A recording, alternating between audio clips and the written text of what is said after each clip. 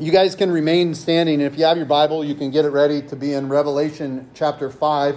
Last week, we entered into the throne room, this weird and just interesting place, this vision that Jesus leads John into. And we get to be here another week and possibly even next week. But let us pray this together, this that's on the screen now. And then I'm going to go through and read Revelation chapter 5 for us. Glory to the Father, and to the Son, and to the Holy Spirit, as it was in the beginning, is now, and will be forever. Blessed are the readers, hearers, and keepers of this word. Revelation chapter 5. Then I saw the right hand of him who was seated on the throne, a scroll written within, and on the back sealed with 7 seals. And I saw a mighty angel proclaiming with a loud voice, "Who is worthy to open the scroll and break its seals?" And no one in heaven or on earth or under the earth was able to open the scroll or look into it. And I began to weep loudly because no one was found worthy to open the scroll or to look into it. And one of the elders said to me, "Weep no more. Behold, the Lion of the tribe of Judah, the Root of David, has conquered, so that he can open the scroll and its 7 seals." And between the throne and the 4 living creatures and among the elders, I saw a lamb standing as though it had been slain, with 7 horns and with 7 eyes, which are the 7 spirits of God sent out into all the earth. And he went and took the scroll from the right hand of him who was seated on the throne. And when he had taken the scroll, the 4 living creatures and the 24 elders fell down before the Lamb, each holding a harp and golden bowls full of incense, which are the prayers of the saints. And they sang a new song, saying, "Worthy are you to take the scroll and to open its seals. For you were slain, and by your blood you ransomed people for God from every tribe and language and people and nation. And you have made them a kingdom and priests to be to our God, and they shall reign on earth." Then I looked, and I heard around the throne and the living creatures and the elders the voice of many angels, numbering myriads of myriads and thousands of thousands, saying with a loud voice, "Worthy is the Lamb who was slain to receive power and wealth and wisdom and might and honor and glory and blessing." And I heard every creature in the heaven and on earth and under the earth and in the sea and all that is in them saying, "To him who sits on the throne and to the Lamb be blessing and honor and glory and might forever and ever." And the 4 living creatures said, "Amen." And the elders fell down and worshiped. You guys may be seated. 2 things in this passage help us make sense of life. This life that we live, this confusing life that we live in this confusing world. And those 2 things are Jesus and music. Without either one of these, our lives would be a little bit blander. With Jesus in particular, we can live life, but not only just living it like barely getting through, but we can live life to the full. And we can live life in a way that shows that we are loved and we are loving and that we belong to Jesus. If we remember from last week, we are in the throne room of God here in Revelation chapter 4 and 5. This is a majestic scene that draws all our attention to the throne where God and the Lamb are. The room is full of wonders and glories beyond all imagining and all things, and all wonders and glories pale in comparison to the Creator God who is seated on the throne and the Lamb forever and ever. In chapter 4, we got a clearer picture of a theophany or a picture of God, while in chapter 5, it gives us a fuller picture of our Christology and how we see Christ. we get a better picture of Jesus because we see this scene in this throne room. Remember that this throne room is filled with all sorts of sights and sounds that are overwhelming. The loud noises, the emeralds, the lightning, the thunder. We're here in this room, and our eyes are focused on the throne, and that's where we direct our worship. Here, and in the time and come in Revelation, we will see this scroll. And an angel with a loud voice proclaims or says, "Who is worthy to open this scroll and break its seals?" And we see John here in his reaction that no one in heaven, on earth, or under the sea, or under the earth is able to open the scroll and to look into it.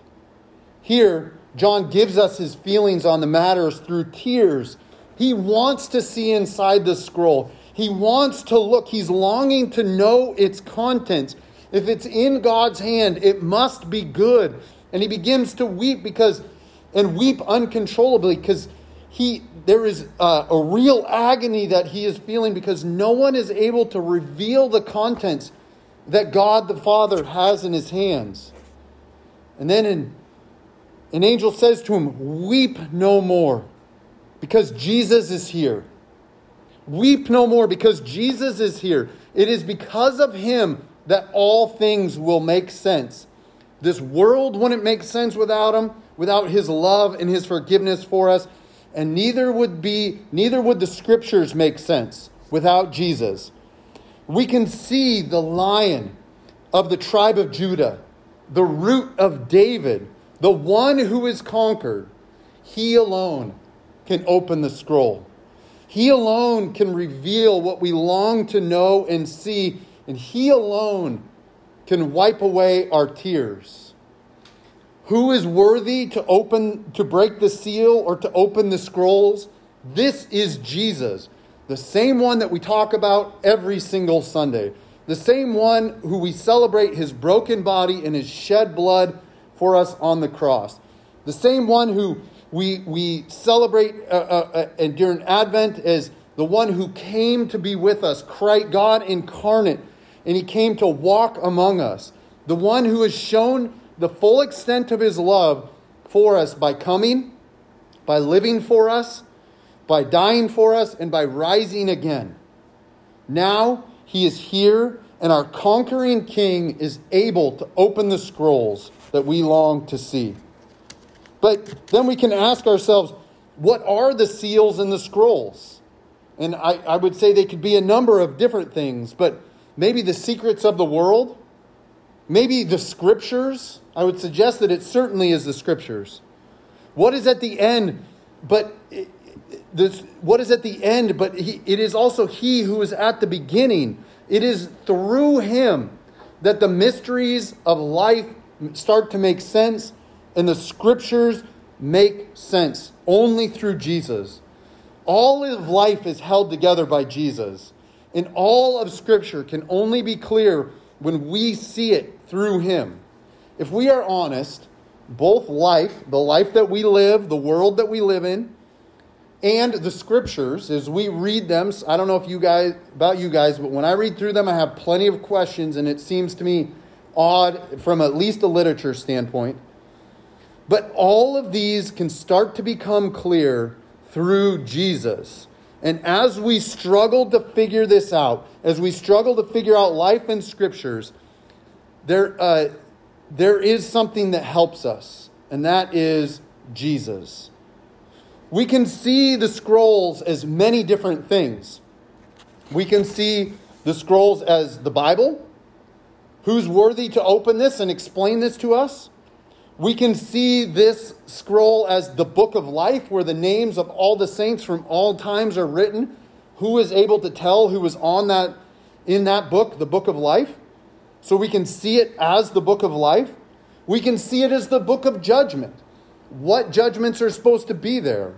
We can see it as a book of promises. All the promises that God has given to his people. We can see it as that. We can also see it as the true meaning of the Old Testament. How can we make sense of all that God has done and all the things that we have seen? And we can even see the scroll here that the Lamb is worthy to open as the book of the future. We can see it as any one of these things because all of these things can only make sense through Jesus. He is the victory. He is the conqueror. Jesus is able to reveal so much to us because he is the one who conquered. If you notice, the angel announces the Lion of Judah, the Root of David, and then we see a lamb standing as though it had been slain with 7 horns and 7 eyes. The lion becomes the lamb, or the lion is the lamb. Jesus has endured. He is strong enough. And through his weakness on the cross, he is found worthy and he has conquered. The lion and the lamb show us that Jesus is strong enough. But it also reveals something else about God's kingdom. That strength in God's kingdom, strength can come from weakness. That victory can come out of death. That conquering can come through suffering. Jesus conquered death for us. He conquered punishment for us and judgment, thus saving his people. By taking on death, the death that was meant for us through sin. By enduring the punishment that was reserved for sin. And the judgment that is now made over us in light of Jesus is the judgment of love, forgiveness, grace. And because of Jesus, he also says that we too are conquerors through him. We are made clean and pure and spotless and holy because of the Lamb that was slain. Because the lion was vulnerable enough to become the sacrificial lamb. In his book, Reading Revelation Responsibly, Michael Gorman says, the Lamb is the source and the shape of our salvation. I think this is a beautiful picture that is being painted of Jesus here in Revelation chapter 5. He is the source and the shape of our salvation. Our salvation comes from Jesus, from Jesus, but we also get to learn his ways, to walk in his ways. Our redemption doesn't come from anything that we might be able to accomplish. And we can say amen to that. Grace means that our rewards that are given from Christ are undeserved, even unmerited. We can't earn grace. I'd suggest that as we learn to give up trying to earn grace and start just simply living for Jesus to the best of our ability, grace becomes more pronounced in our life. However, I believe it's also more confusing. We don't deserve it. It's not something that makes sense that Jesus would just give this to us. He sees us perfectly, and yet he still says, grace to you. Believe in me. Follow me. And yet, this grace, even though we can't earn it, is our very motivation. It's a beautiful mystery that only makes sense in the wonder-working life, death, and resurrection of Jesus Christ. He alone is able to win this for us because he is the lion, and he is the lamb, and he is worthy. All other religions try to earn salvation. And yet Jesus alone gives it freely to those who simply believe in him, believe in their heart, and confess with their mouth. Our victory and redemption is simply being purchased from slavery, come from Jesus. Jesus is our light. It says this in Scripture. Jesus is our way. He is our source and our shape. Jesus created the earth, and he also created this kingdom of priests through his sacrifice to serve in his kingdom. And we are those priests, all of us who believe in Jesus. It doesn't matter our age, doesn't matter our gender. We are all priests to God. And Jesus made this for us. As we see in Revelation 4 and 5, there is nothing better to offer God our Father and Jesus the Lamb than our worship. Worship can happen all of life, but however, in Revelation chapter 4 and 5, it is seen most prominently here through song, through music. We can say it this way: the musical score of our life gets to be one of worship. And in life, we can be sure there are a million ways to say worthy without ever singing. There are a million ways to show our love for God, our Father, and Jesus the Lamb, who is worthy of it, without ever singing a melody.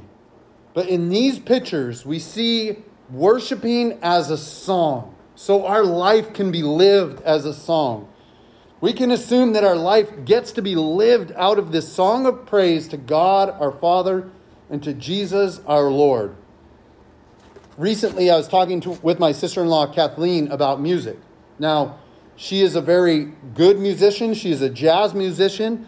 And she was talking about how prayer sounds like jazz. It's a call and response. God is the one leading it, and we respond to God.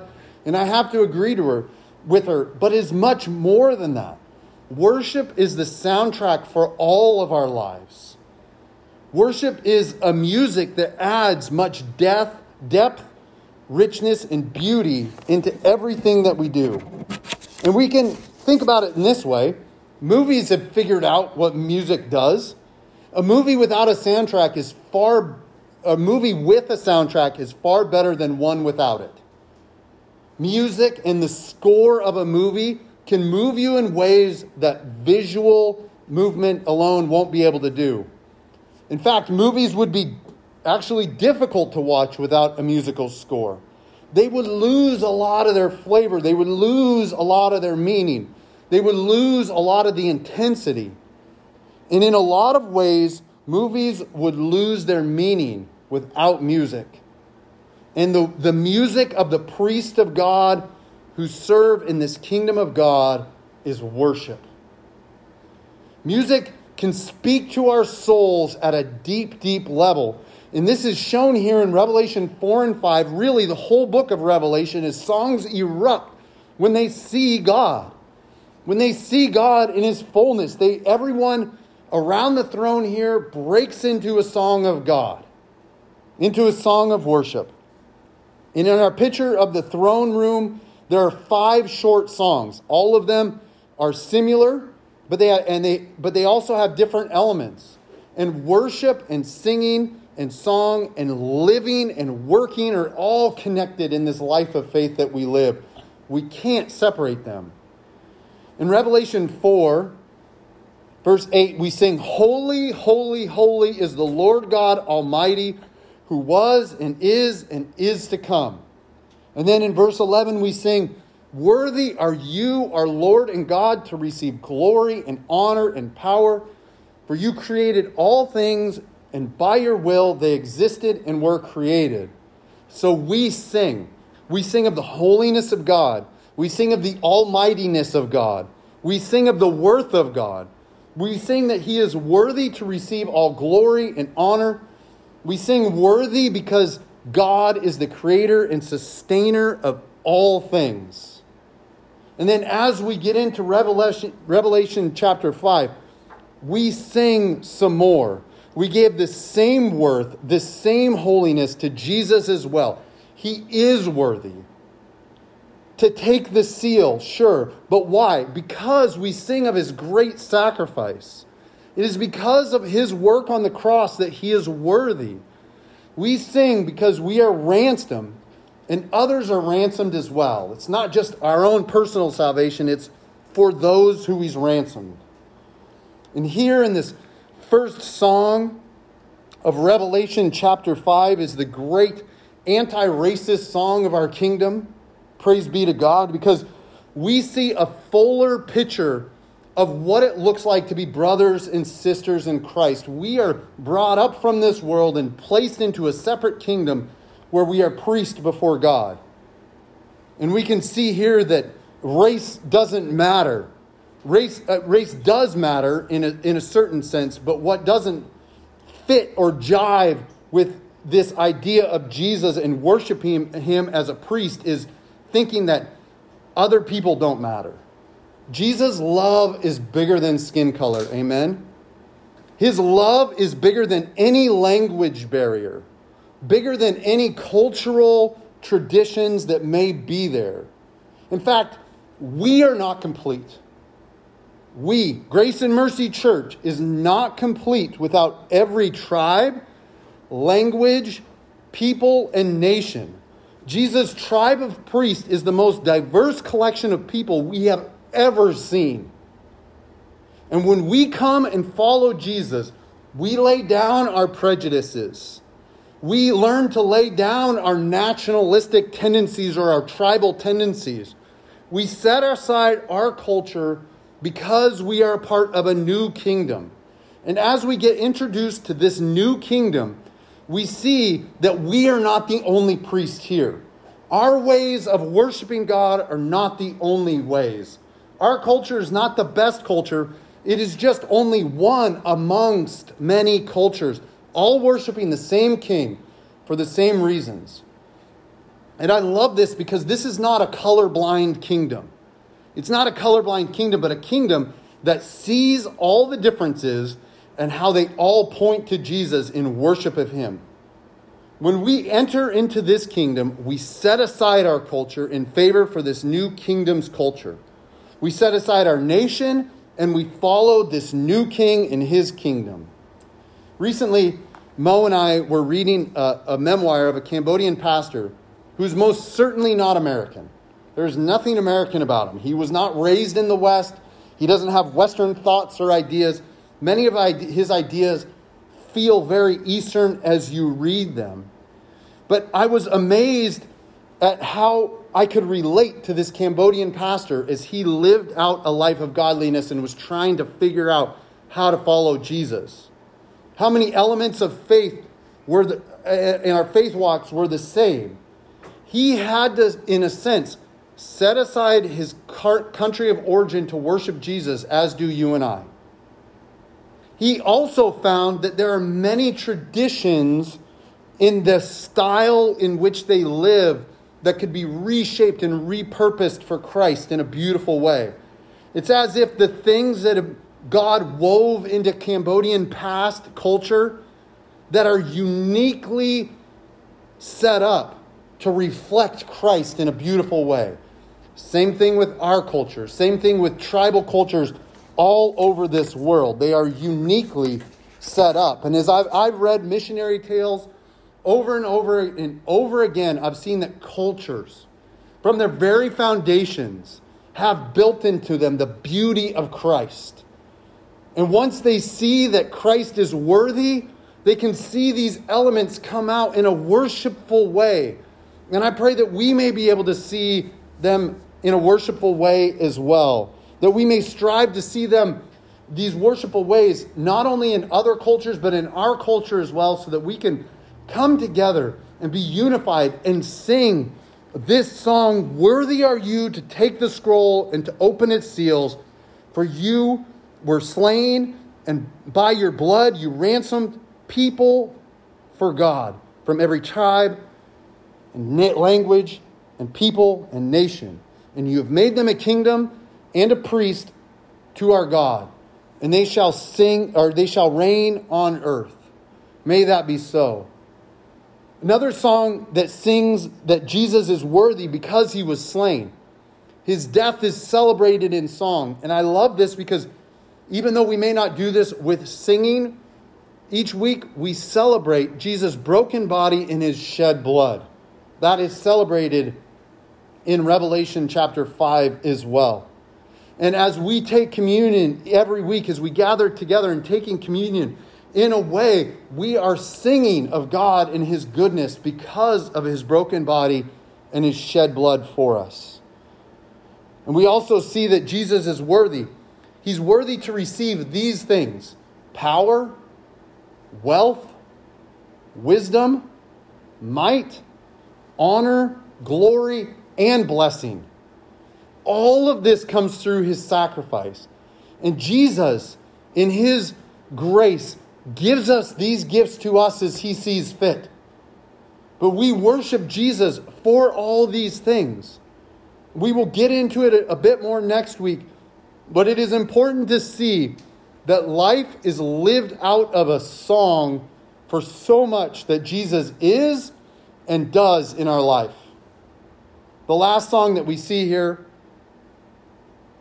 says this: to him who sits on the throne and to the Lamb be blessing and honor and glory and might forever and ever. Forever and ever and ever and ever. Heaven may be eternal singing. I don't know.